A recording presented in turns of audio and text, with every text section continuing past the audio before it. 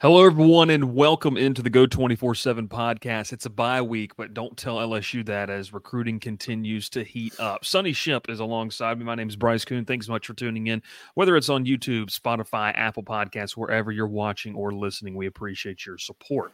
Sonny, it's a bye week, but man, LSU over the past, dare we say, 10 to 12 days has just been on fire. We mentioned it kind of started last week with that CJ Jackson, but man, over the past 7 or 8 days, this staff has really gotten down to business and done a lot of work that I think we could say that maybe a lot of people didn't know was coming.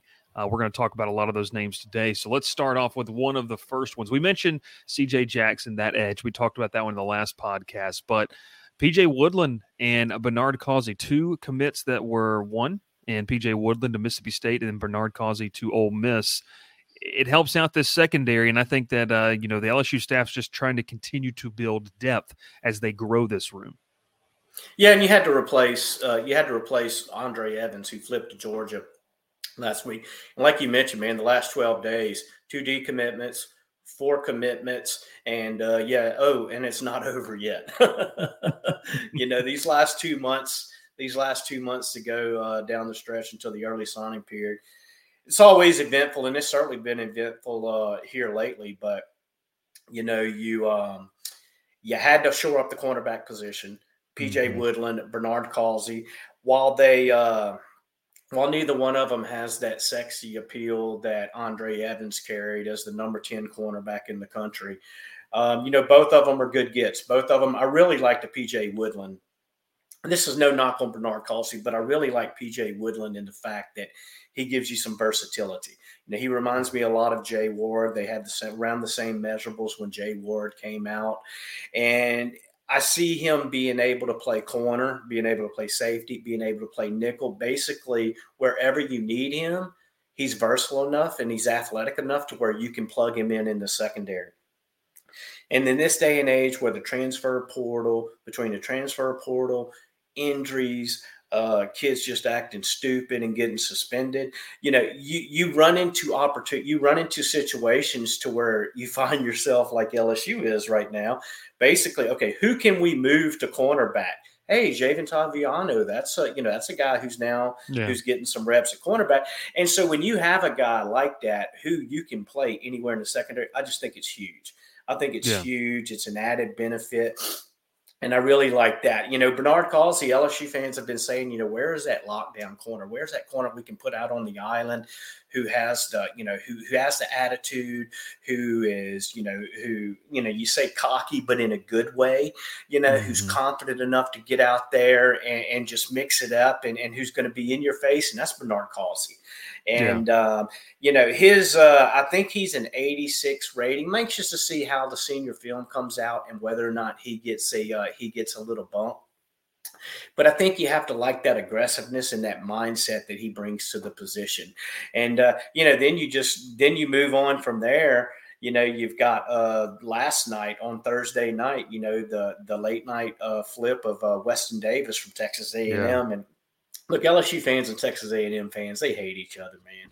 Anytime they can stick it in each other's side, they're all about that. So the simple fact that it was an A&M flip only sweetened the pot for LSU fans.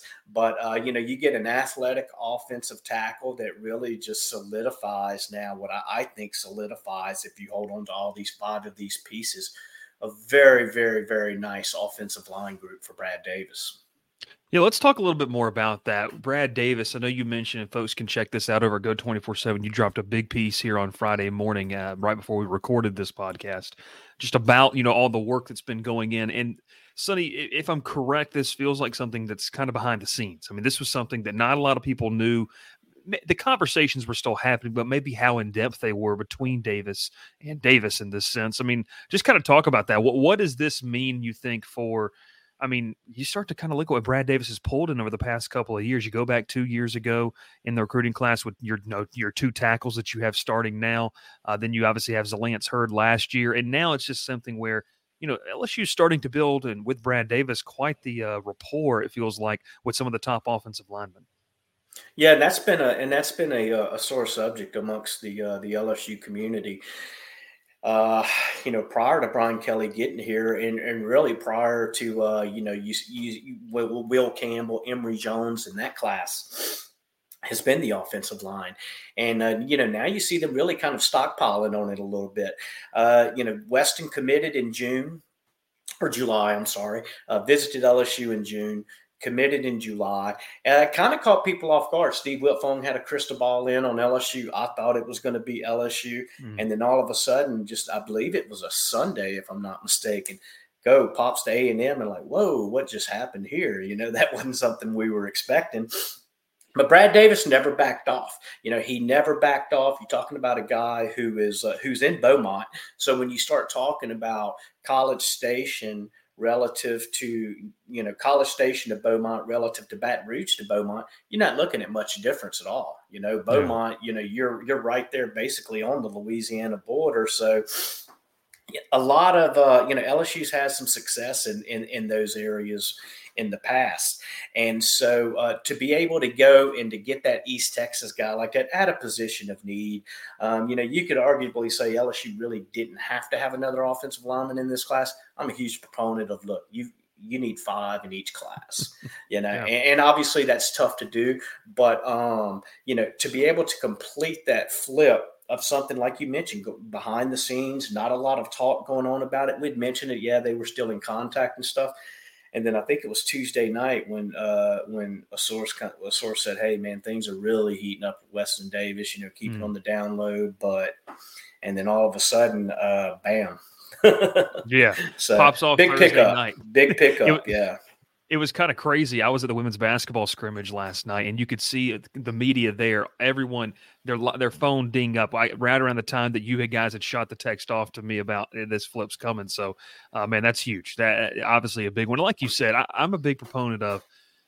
There's in every sport, there's certain stuff. I'm a baseball guy, so I'm one of those things. You can never have enough arms. I think in football, you can never have enough offensive linemen. Guys that can be able to be interchangeable pieces. And you get a guy like, you didn't need it, but a guy like Weston Davis, who has that kind of, high potential, is not a bad one to say. It's just kind of a cherry on top. Davis is definitely not a bad get there. But Sonny, one of the big things, man, is it doesn't really stop here. You mentioned, we're closing in on signing day. It's going to be a race here, as a lot of teams, that LSU is going to be in battle with are going to have some questions, I think, going in. How does Texas A&M finish out the rest of their season? Are there staff changes, not necessarily Jimbo, but staff changes in general that could determine some of these battles?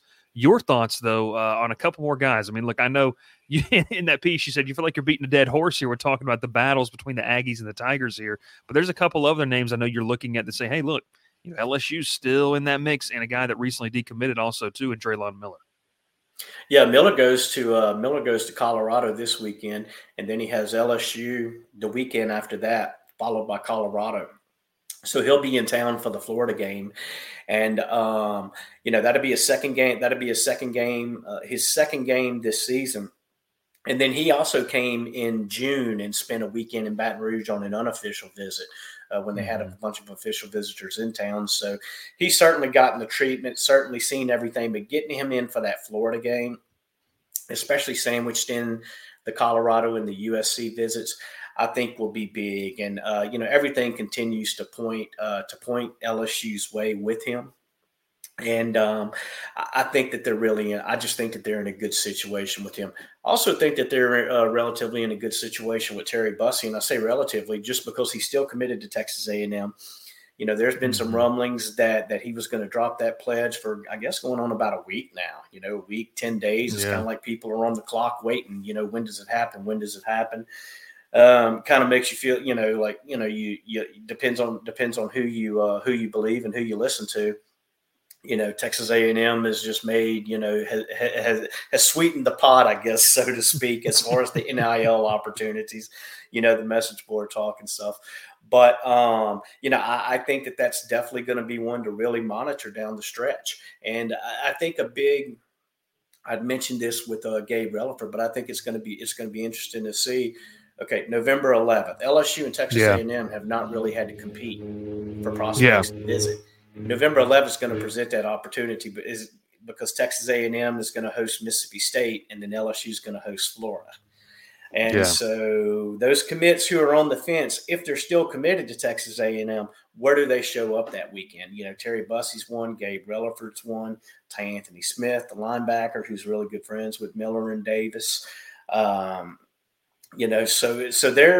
there's certainly no shortage of storylines between LSU and Texas A&M. And look, A&M had A&M beat LSU for the 5-star Dominic McKinley. So A&M is A&M had, when you go and you look, they got McKinley, they got Miller, they got Bussey. It's like they were just laying it to LSU. All of a sudden now it kind of looks like the script is flipped.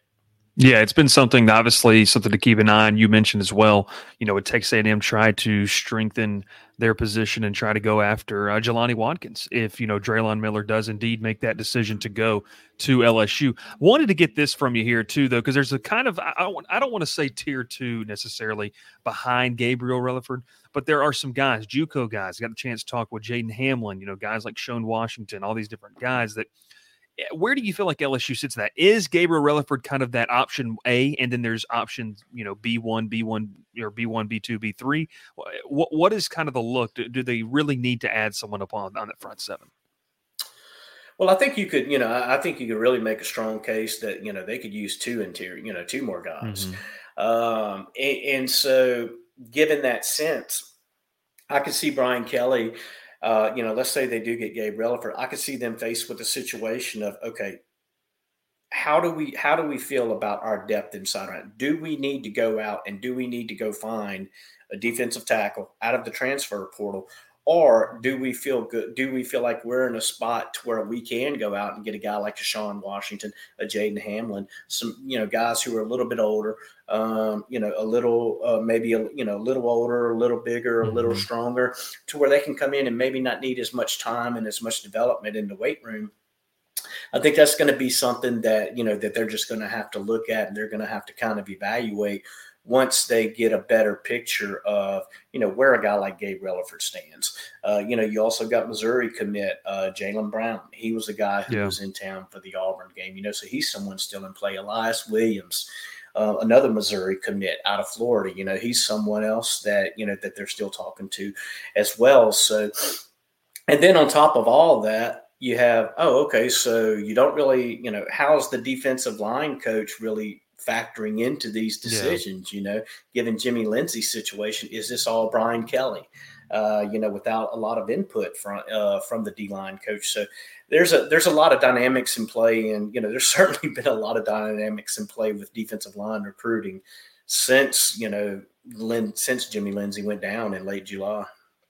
Yeah, obviously in that article you need to check out if you haven't already and get your Go 24/7 subscription. Coaches are on the road. Robert Steeples heading down to see Kai Bates. But one thing we were able to talk about last night and into today and wanted to get your thoughts here as we round out this podcast was kind of the quarterback situation. Man, that 2025 class, I mean, it's kind of 1A, 1B with guys like Underwood and George McIntyre. Joe Sloan in Nashville last night to see George McIntyre, going to be able to make the trip up to see Bryce Underwood.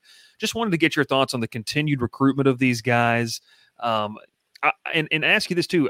We all know that Bryce Underwood has that kind of January decision date that he's kind of looking at. Does George McIntyre have one? And how quickly, if LSU were to lose out on Underwood, is it pull all the resources and go for McIntyre? I mean, what does this kind of look like to you? Well, I think, if Underwood would go to Michigan, I think you would just have to put, you would assume that LSU would go all in more than they already are for George McIntyre, because, Joe Sloan has, he's made both of them a priority. Like you said, he saw McIntyre Thursday night, going to see Underwood Friday night. Mike Denbrock went and saw LSU commit Colin Hurley on Thursday.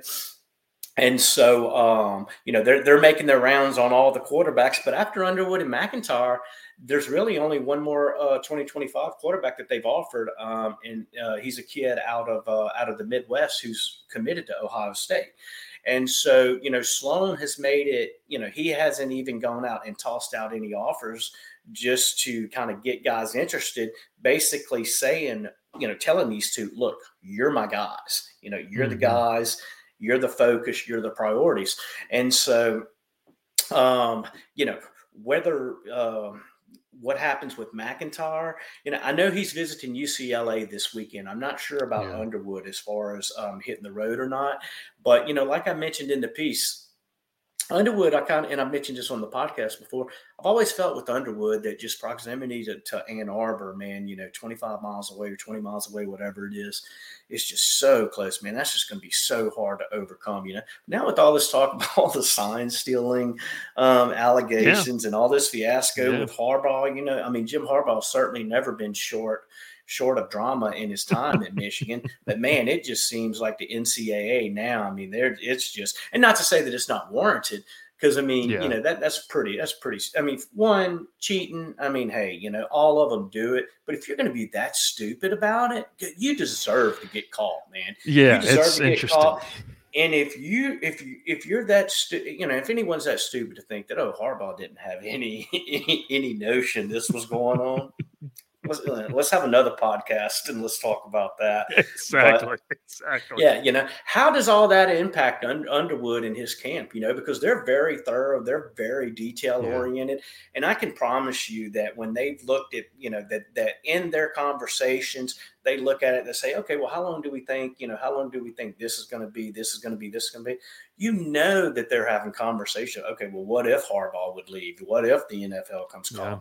What if this turns into an NCAA infractions case or whatever, And so it's going to be interesting to see how that plays out, and whether or not those negative storylines just keep popping up over the Michigan program. With McIntyre, most people seem to think that Alabama is the team to beat. It would surprise me if McIntyre chose Bama, just because, you've got Julian Sayin coming in. Yeah. You've got Jalen Milroe, who is, what is Milroe? Milroe's a sophomore this year, right? He might be a junior by academically, but sophomore playing wise. Yeah. Eligibility wise. Yeah. And so, if you've got a quarterback with some experience, whether or not you think Milroe's good or not, he would still be a returning starting quarterback. You got Julian Sayin, and now, you're following that up with a guy like McIntyre. It would just surprise me a little bit, just given all the quarterbacks that Bama has signed in the past, Yeah. And so that I always circle back to Tennessee and Josh Heupel, and not how bad they need a quarterback, because they've got Nico, and man, you want to try to pronounce his last name? I'm good. I'll reserve that. I know that's how it spells. Yeah, that kid's got some good potential, though. But he's got a lot of potential, but he hasn't been able to break through this year. Yeah. And Tennessee certainly is not a very stable situation as far as quarterback goes, if you've watched Joe Milton in one game, Yeah. And so, does that look like a better situation than what he could walk into at Alabama? Now, when you look at LSU, you got Ricky Collins, you got Colin Hurley. You don't have those stars by their name that just that grab your attention, I guess, so to speak.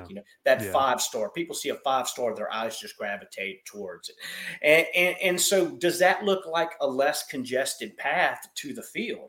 Maybe it does, but I don't really know that that's going to be as big of a factor, as it could be. So I'm really kind of torn on McIntyre as far as as far as where Alabama stands, and if they are in truly in fact that big leader like they are right now. And for me, Tennessee, I just keep circling back to Tennessee. I keep circling back to Tennessee and how attractive that has to look. Thinking about what Hendon Hooker was able to do in an offense like that. Granted, two different types of quarterbacks, but so I'm really anxious to see how this comes out of Joe Sloan and the limited contact that he can have with McIntyre on this trip, and just see if anything new comes out of it as far as a timeline, because right now he hasn't really mentioned a timeline at all. Yeah, and it feels like, if Underwood is that first domino to fall, you're going to see a lot of programs really start to set their sights on a guy like McIntyre. Maybe that's the plan. Maybe he said, hey, let's let Underwood decide where he's going. And then now, we become the hot commodity on the market. It's free agency, Sonny. I mean, that's And what then this you just thing hope, is. yeah. And you hope McIntyre doesn't say, you know what, I think I want to make that December decision. Exactly. Mardi Exactly. Gras Yeah, is better. Mardi Gras decision sounds better. that sounds better for LSU fans. You mentioned Tennessee, kid that I've got to see a lot of, Jake Merklinger out of Savannah, Georgia. He's another one that's committed in that 2024 class for them, so he's going to be on campus. So look, it's you look at it two different ways. Some guys say, I want the path of least resistance, and others say, hey, I welcome the competition. Let's go play. And, I'm sure that Joe Sloan's getting a feel for it, but like you said, you don't want a negative recruit against your own roster, but Sonny, you have to figure, as we round it out right here, you got to figure that Sloan and them are talking about this, saying, hey, look, you go here, this is what's happening. That's what their roster looks like. You go here, this is what that roster looks like. Rosters can look very different in the span of what they're talking about. But man, I keep telling people this, with a guy like Nussmeier, he is a bona fide candidate to be a one and done guy next year. I mean, he could have that path, and I kind of think he will. So it could be where 2025, hey man, you could come in and start, as a true freshman if you come and you have that opportunity. So it's going to be very interesting to keep an eye on as recruiting heats up. But man, it's been quite a whirlwind of a week, and we're going to have a lot of fun covering this up until that December 20th signing day. For Sonny Ship, my name is Bryce Kuhn. Thanks so much for tuning into this LSU Go 24/7 recruiting podcast. Make sure to give us a like, subscribe to the channel, and set up those notifications for you when you want to know when we release the latest content. We'll catch you next time here on the Go 24/7